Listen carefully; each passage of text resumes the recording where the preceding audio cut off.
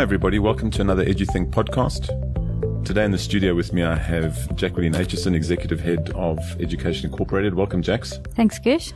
And a very special guest, Mike Stopforth, who wrote an email a couple of months ago that really pricked my interest, and I thought it would be good to have a conversation with him and pick his brain a little bit. Welcome, Mike.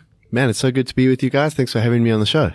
Awesome to meet you. And can you just give us a little bit of context to what your email was all about and what you're trying to communicate? Because I think the conversation today was not what you intended it to be. Yeah. So the email is part of a marketing initiative around a business that I run. The business is interested in what lies at the intersection of leadership and technology and impact.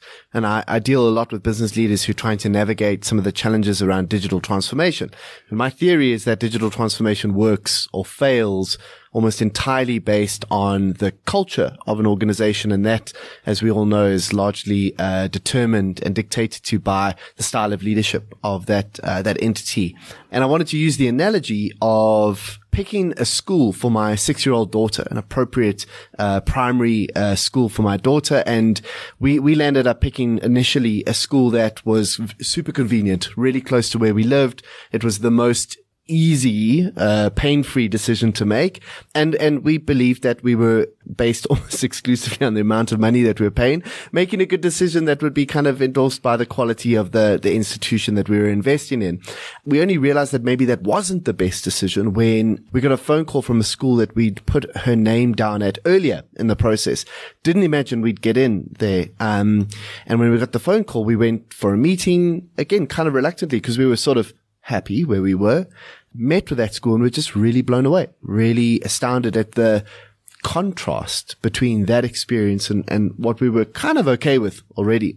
And yeah, it got me thinking a lot about the role that leadership can have in making two completely otherwise similar entities substantially different in the way they're approached, in this case, the topic of educating our children.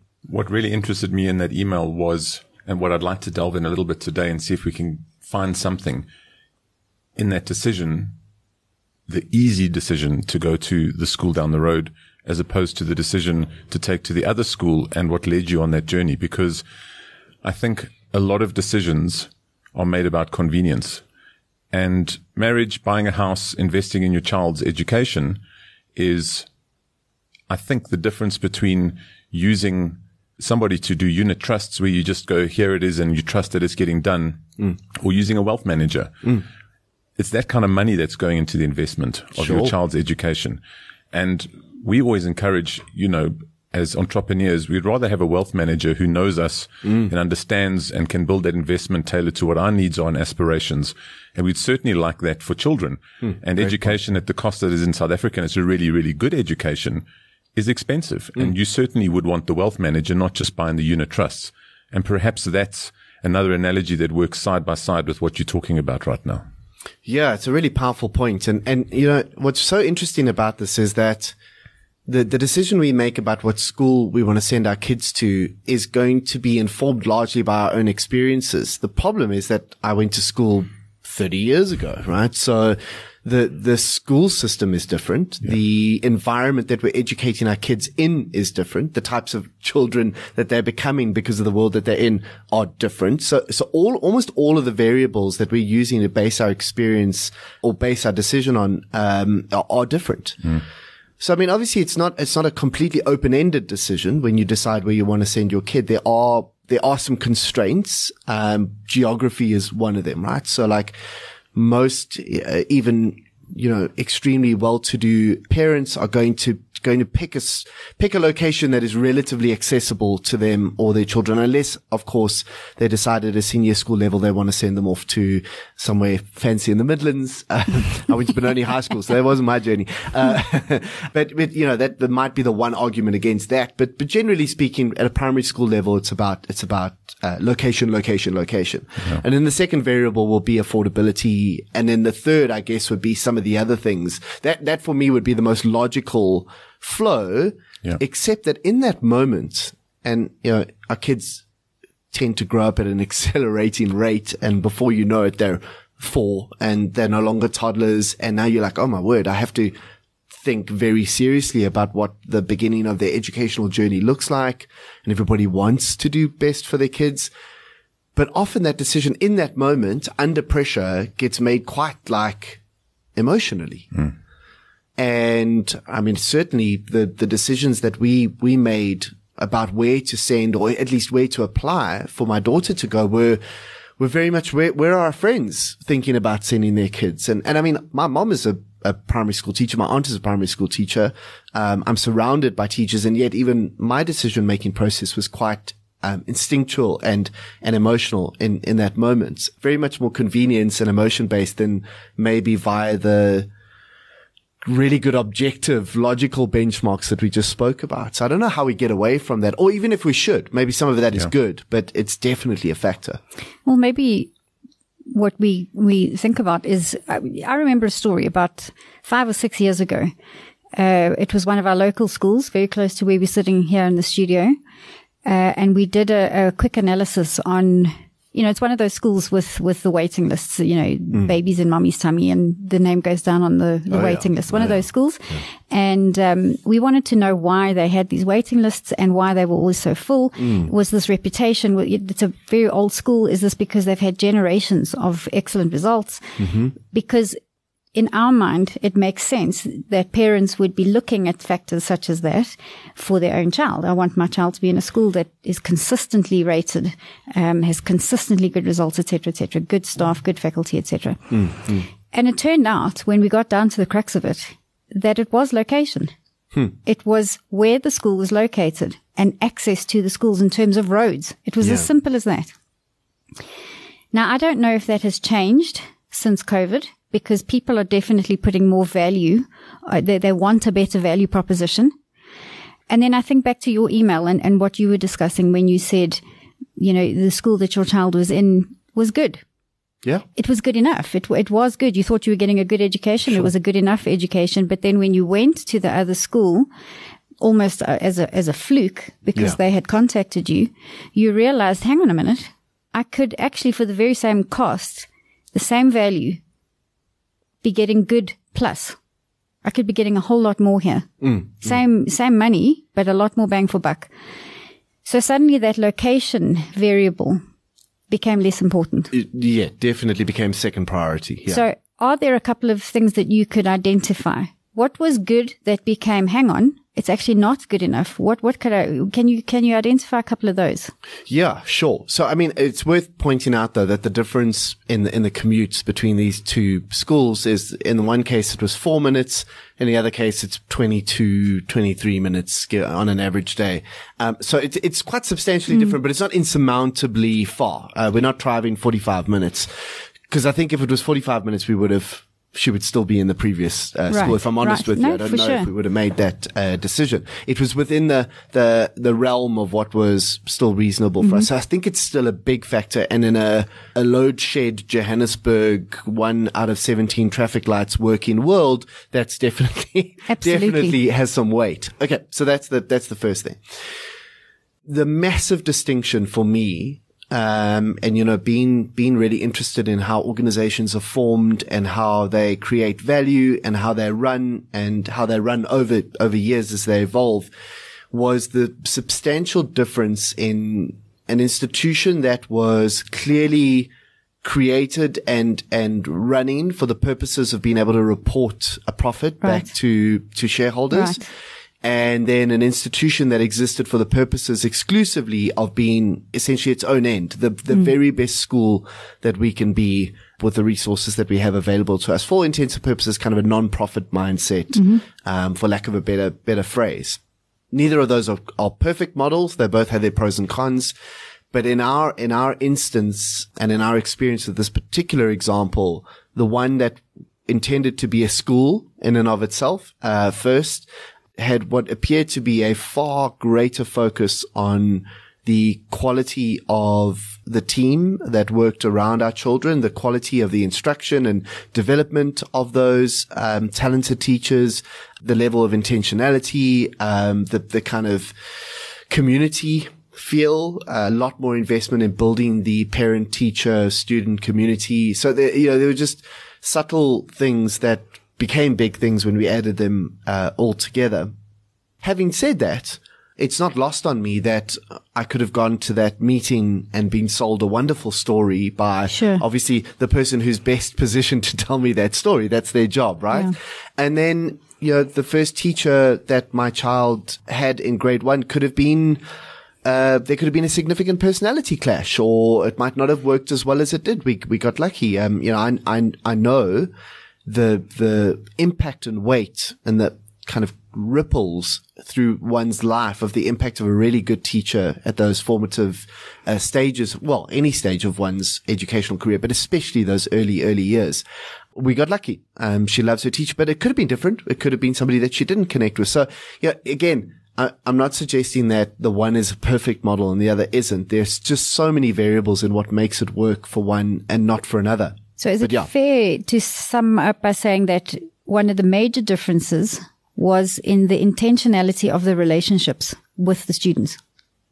Certainly. And that was evidenced in the language around values and principles that seemed to be consistent throughout almost every interaction that we had with everybody in the school. So it was interesting to me that the language that was used in our, this is our school and we're amazing meeting, because that's the easy meeting for them to sell it, was then reflected in our interactions with the teachers. And I saw it in the classrooms, and it's kind of in the behaviors of more senior students that you pass or talk to it's definitely more than just a value statement that gets put up on a PowerPoint slide or on a what do you call that fancy plastic that they're printed on? What's it called? Perspex. And then it goes up in the reception hall, and the person that has the closest relationship with it is the secretary and the headmaster. The tea lady that cleans it.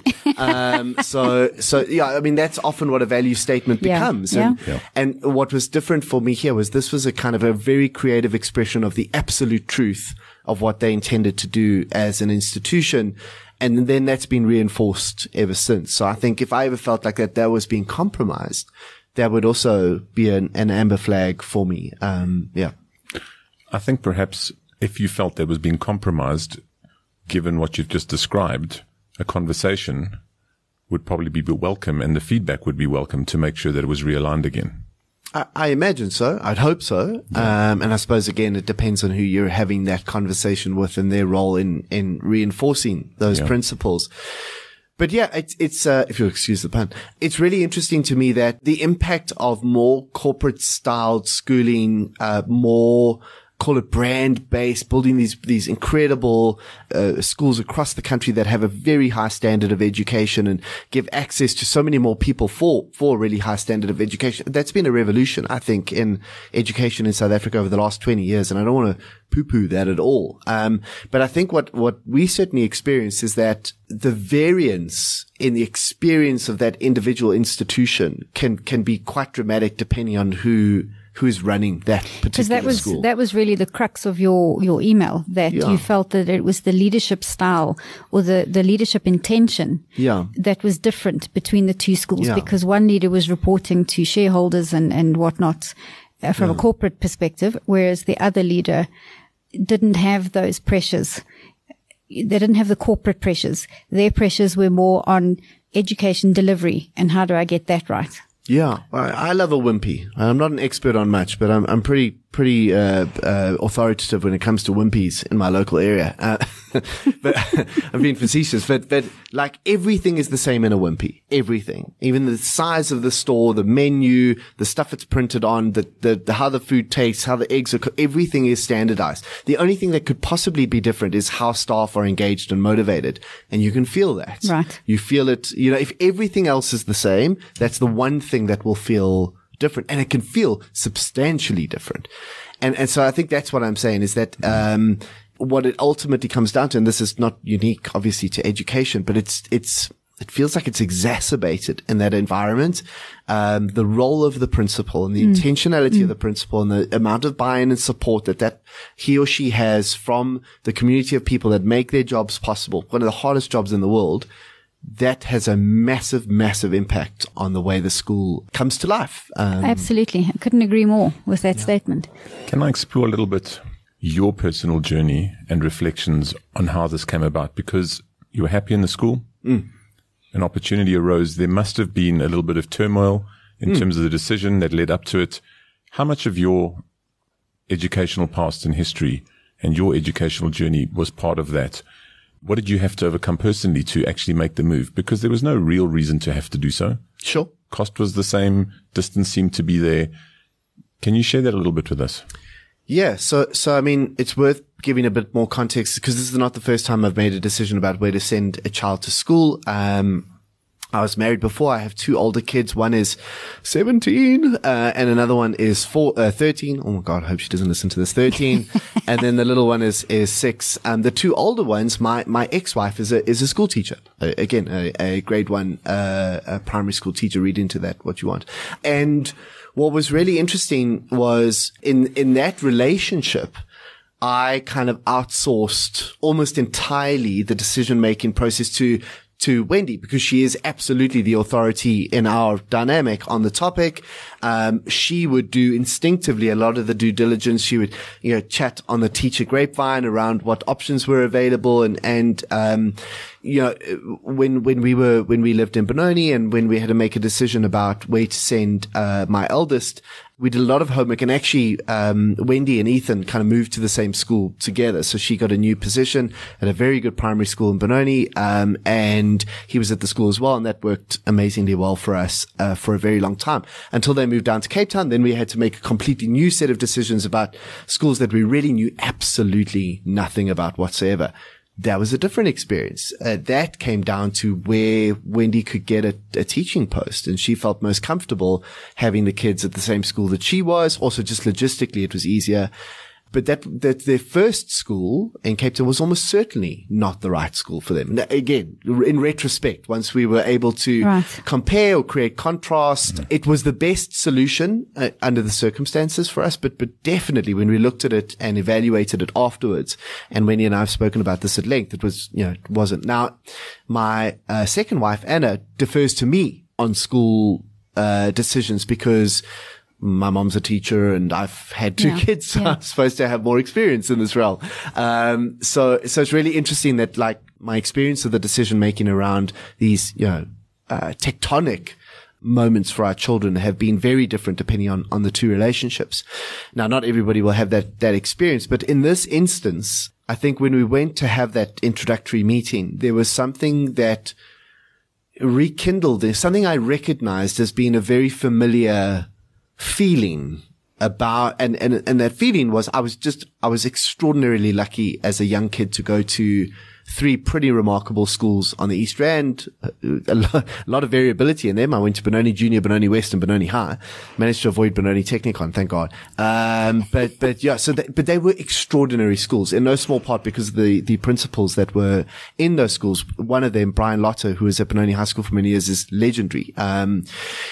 Point I'm making is that I got a sense at that age of what it meant to be in a safe, inspiring, encouraging, challenging, resilience building environment, where people really, really cared about what was happening on your education journey.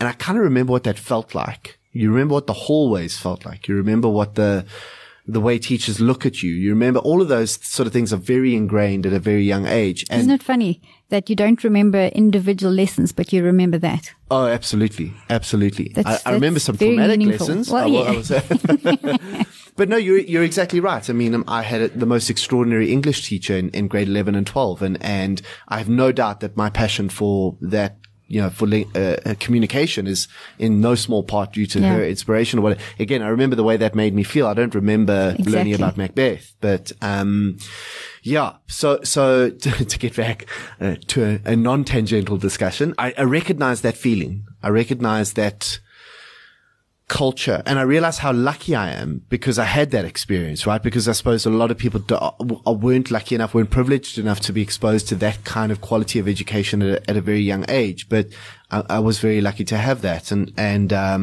so I had a sense of that. And I think both Anna and I felt immediately that this just was different. And it's quite difficult to explain that exactly, in words and go, it was this, or it looked like this. But I think it is a different kind of feeling. A different kind of. It's quite interesting. You've used some interesting words there. You've used words like tectonic, because it's, that level of decision that you're making here for your child. And you've mentioned due diligence, that you would be doing a due diligence on a school that you were considering. So I'm going to throw a bit of I'm throwing the glove down just to see what you have to say about it. One of the things we hear quite often when we're talking to prospective parents is the child's going to make this decision. Yeah. And I think that's a product of the society that we're living in, and children have decisions about everything now, and rightly so. This is the world that we need to train them for. We need to train them to make critical decisions. Yeah. However, when you're talking about a 9-year-old or an 11-year-old or even a 14 or 15-year-old, and you're talking about something as tectonic as something that will shape and define the rest of their life, what is your comment on parents who abdicate that? They might be abdicating it because perhaps their experience wasn't a very good one. Yeah. Or maybe because they are quite overwhelmed by the magnitude of the decision. Sure. And they tend to step back and say, okay, the child can make that decision. And then you get things like, well, my mate's going there, so I'll go there. Or, suddenly all that due diligence falls away because you've given the decision to somebody who has zero experience or very, very little experience. How do you feel about that? So, Jax, there's a couple of things that I want to pick up on there.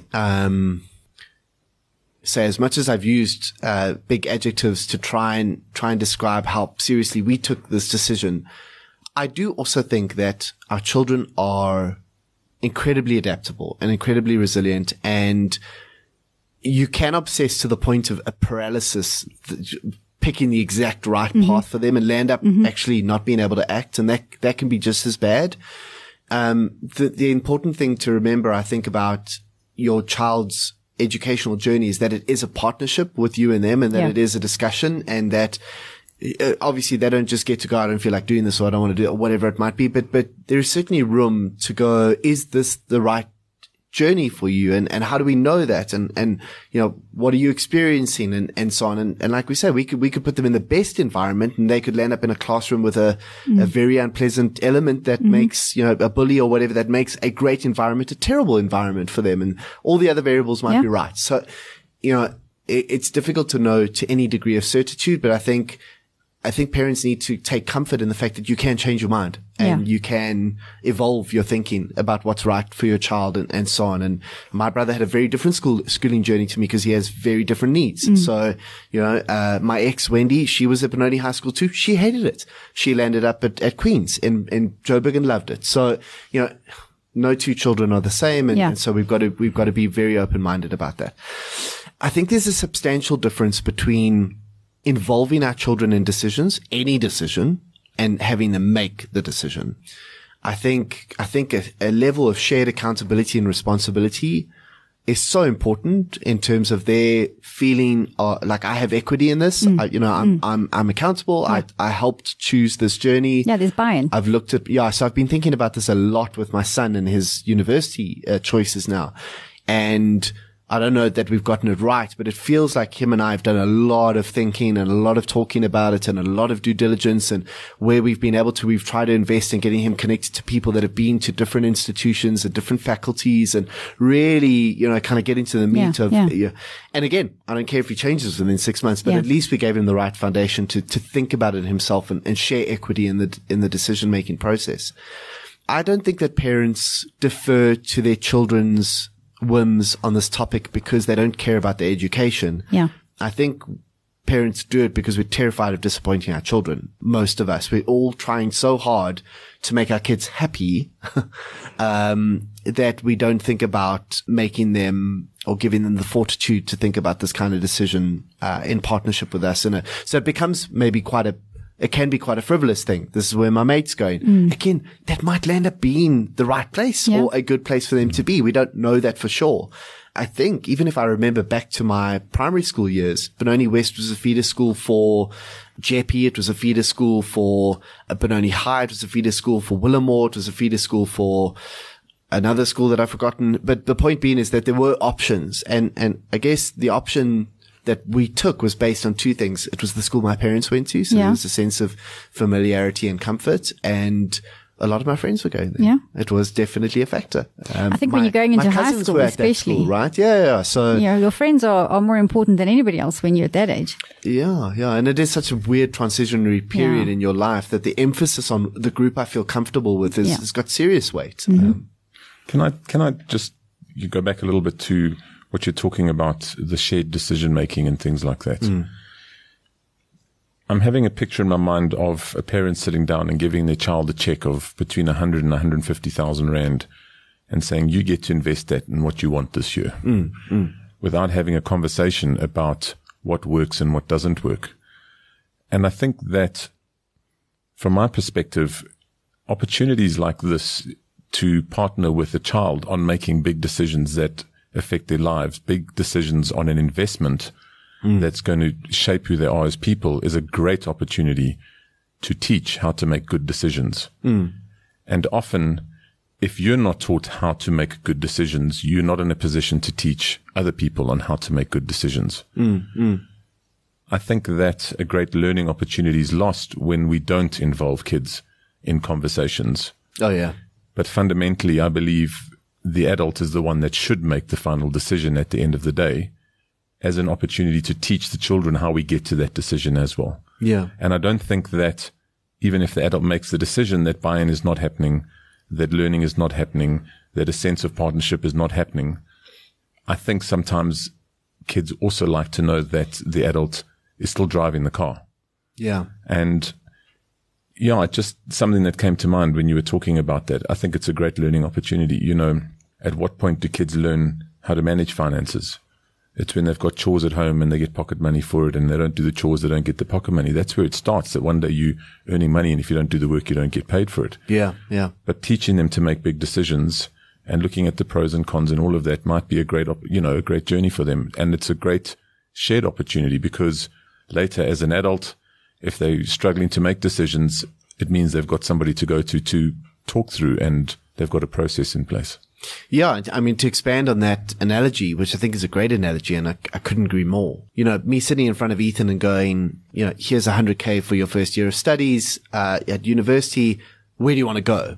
It's very different to me going, these are the 4 institutions I think are really good options for us. These are some of the faculties. Like if we do a matrix, these are the faculties that these 4 institutions are really strong in, right? So let's talk pros and cons here, right? So if you go to Varsity in Cape Town versus if you go to Varsity in Pretoria, what are the pros and cons of those? And that's kind of what we landed up doing.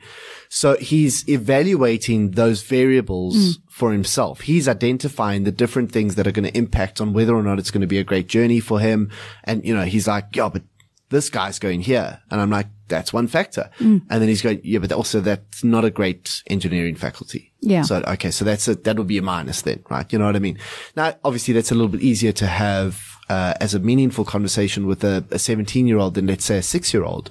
I suppose it depends on the 6-year-old. But I can still have the genesis of a conversation like that with Ayla where we're thinking through some of those options. We're thinking through some of those variables, and that's going to happen all the way through her schooling career. Like she's making decisions right now about which extramurals she wants to do. For sure. Again, we're having the same conversation.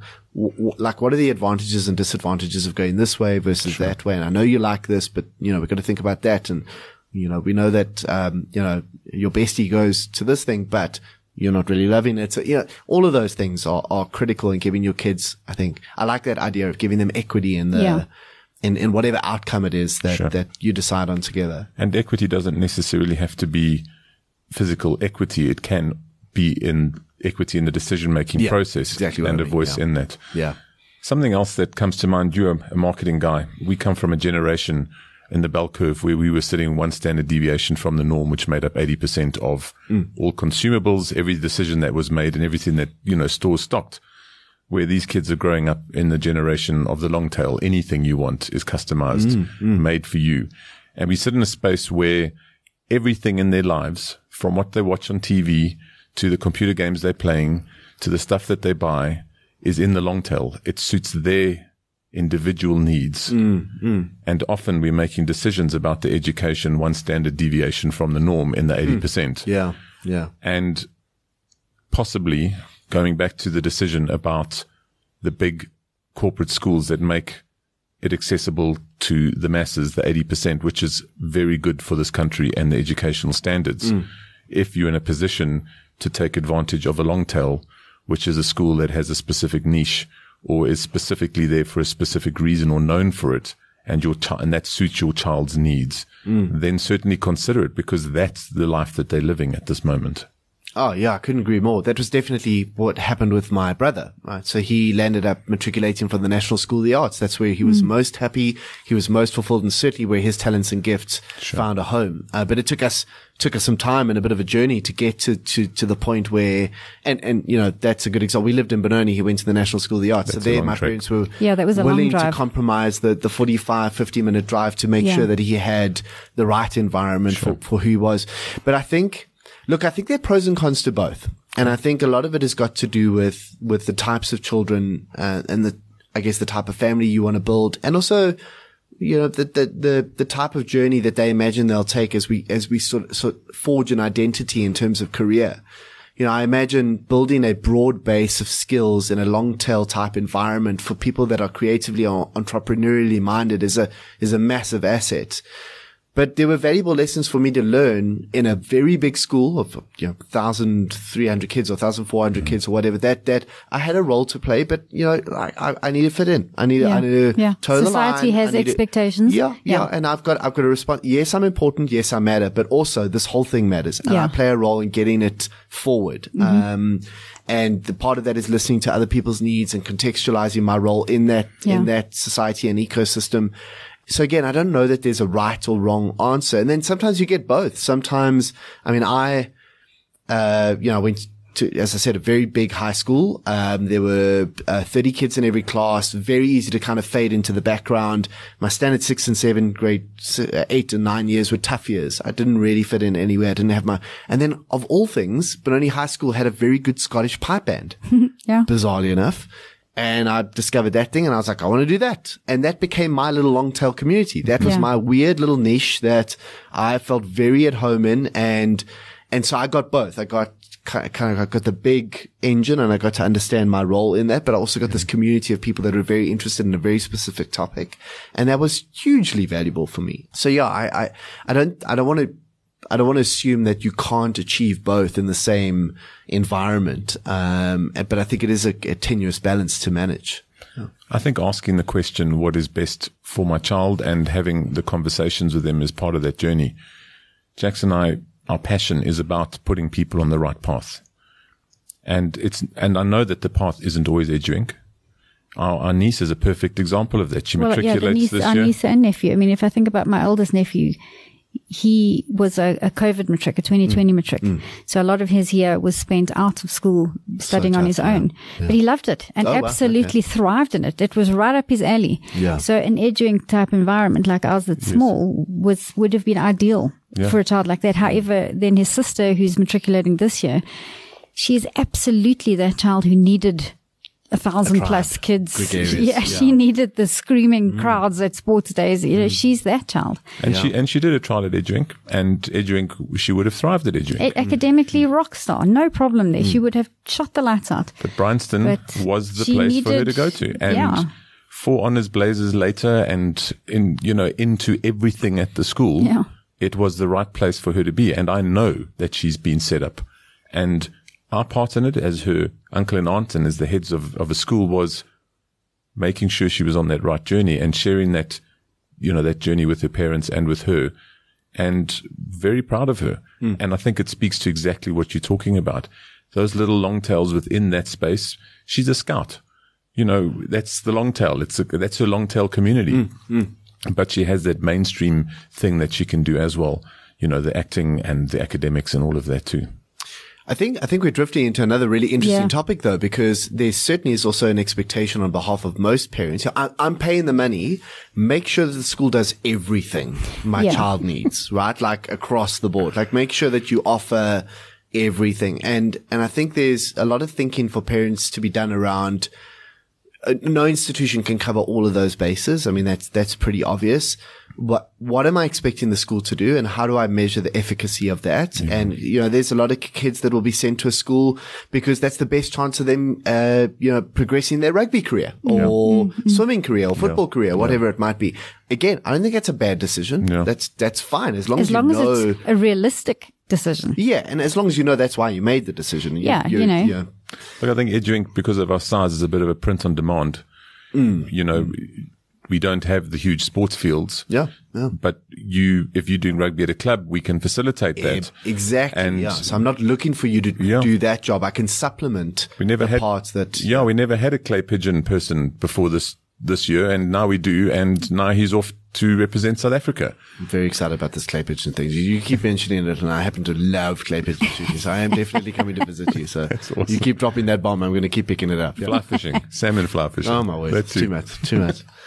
Yeah, but I think that's the point, is that, as parents, our job is not to pay the school to do the job of being a parent.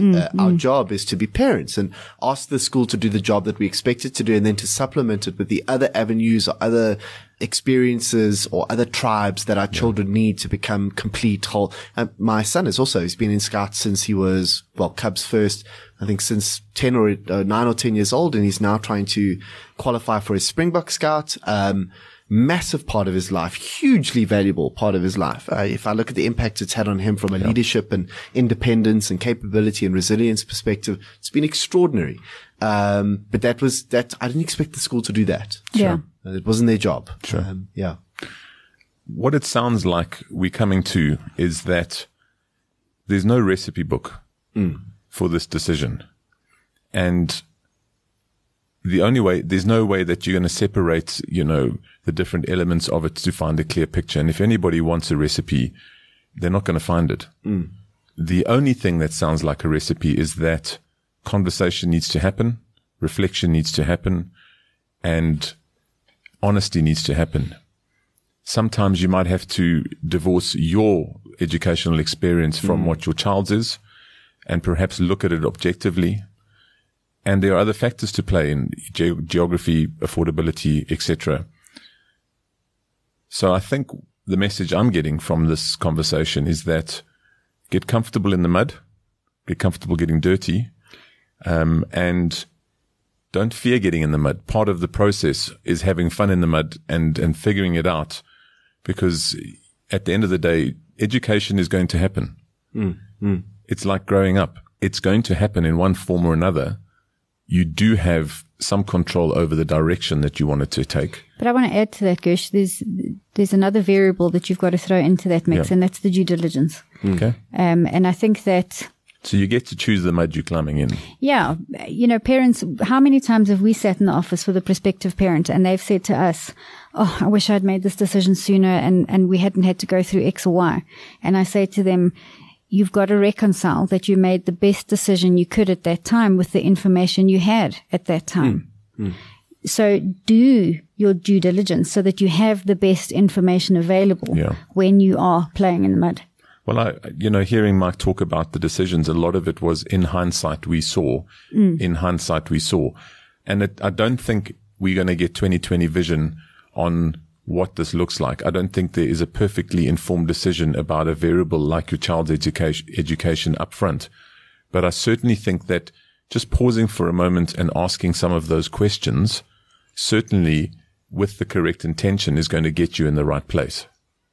Yeah, I mean, I think this is why I get so excited about shows like this, is because this is precisely the kind of conversation that people wish they'd listened to before they'd made that decision, because they're going to be variables that I hadn't considered, or things that weren't a priority just because of the emotional nature of the choice that I'm making. But I mean, even if you did a show on, hey guys, here's the full gamut of options. When you're thinking about, you've got this little, bundle in your belly and you're immediately starting to think about what its educational journey might look like. You've got everything from homeschooling to sending them to some international school in Tel Aviv. Like, these are all the different options that are available. Here are the pros and cons. How are we thinking about this? And how do you involve your child? Sure. Or get a better understanding of the type of child that they are, so that you can do that. What role can other caregivers, maybe an educational psychologist, play in helping you evaluate what type of environment will be right?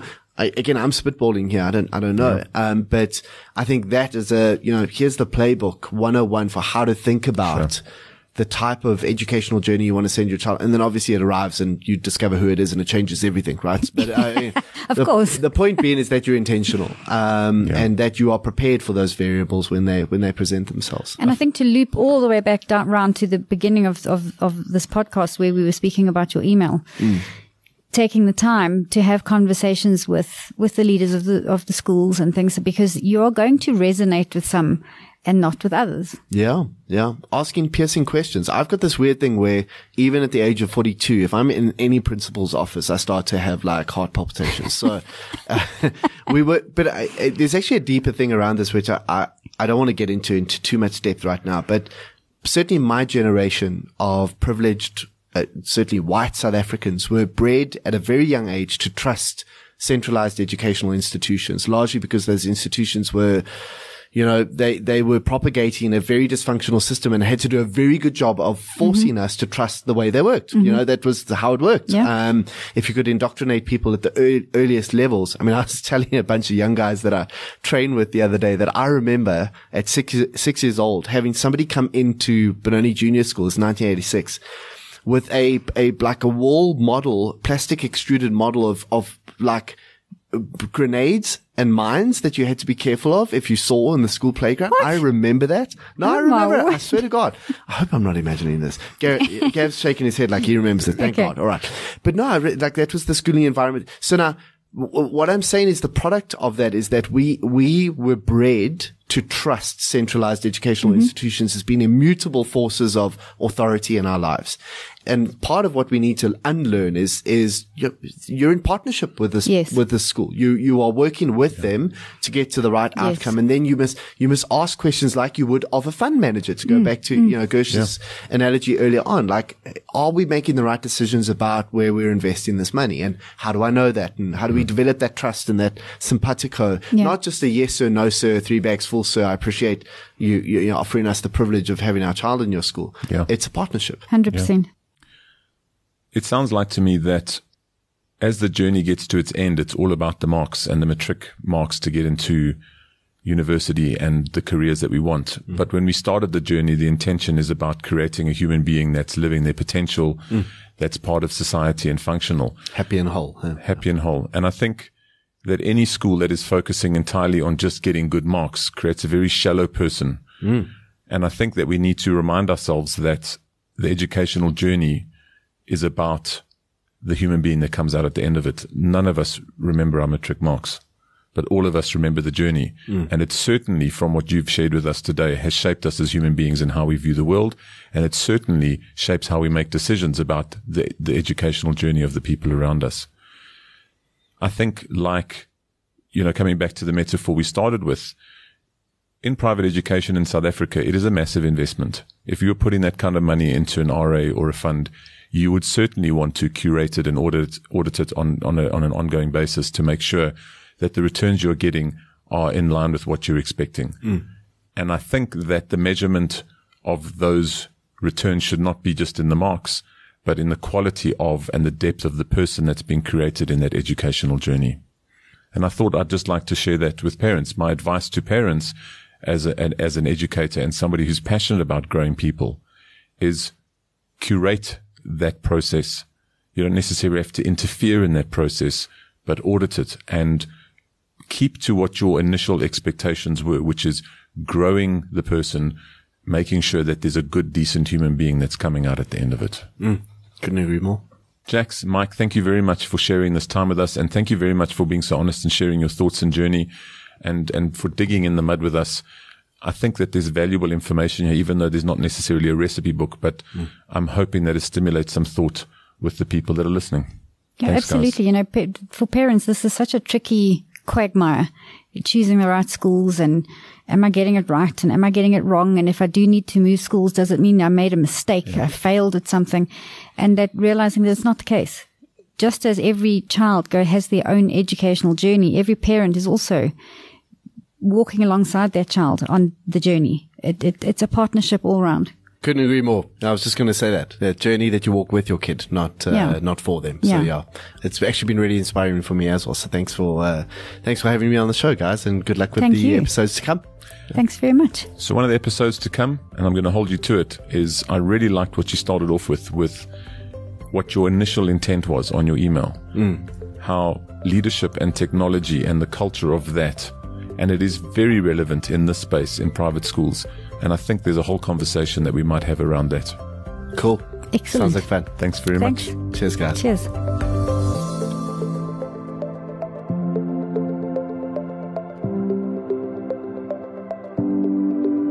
You've been listening to another production from Solid Gold Podcasts.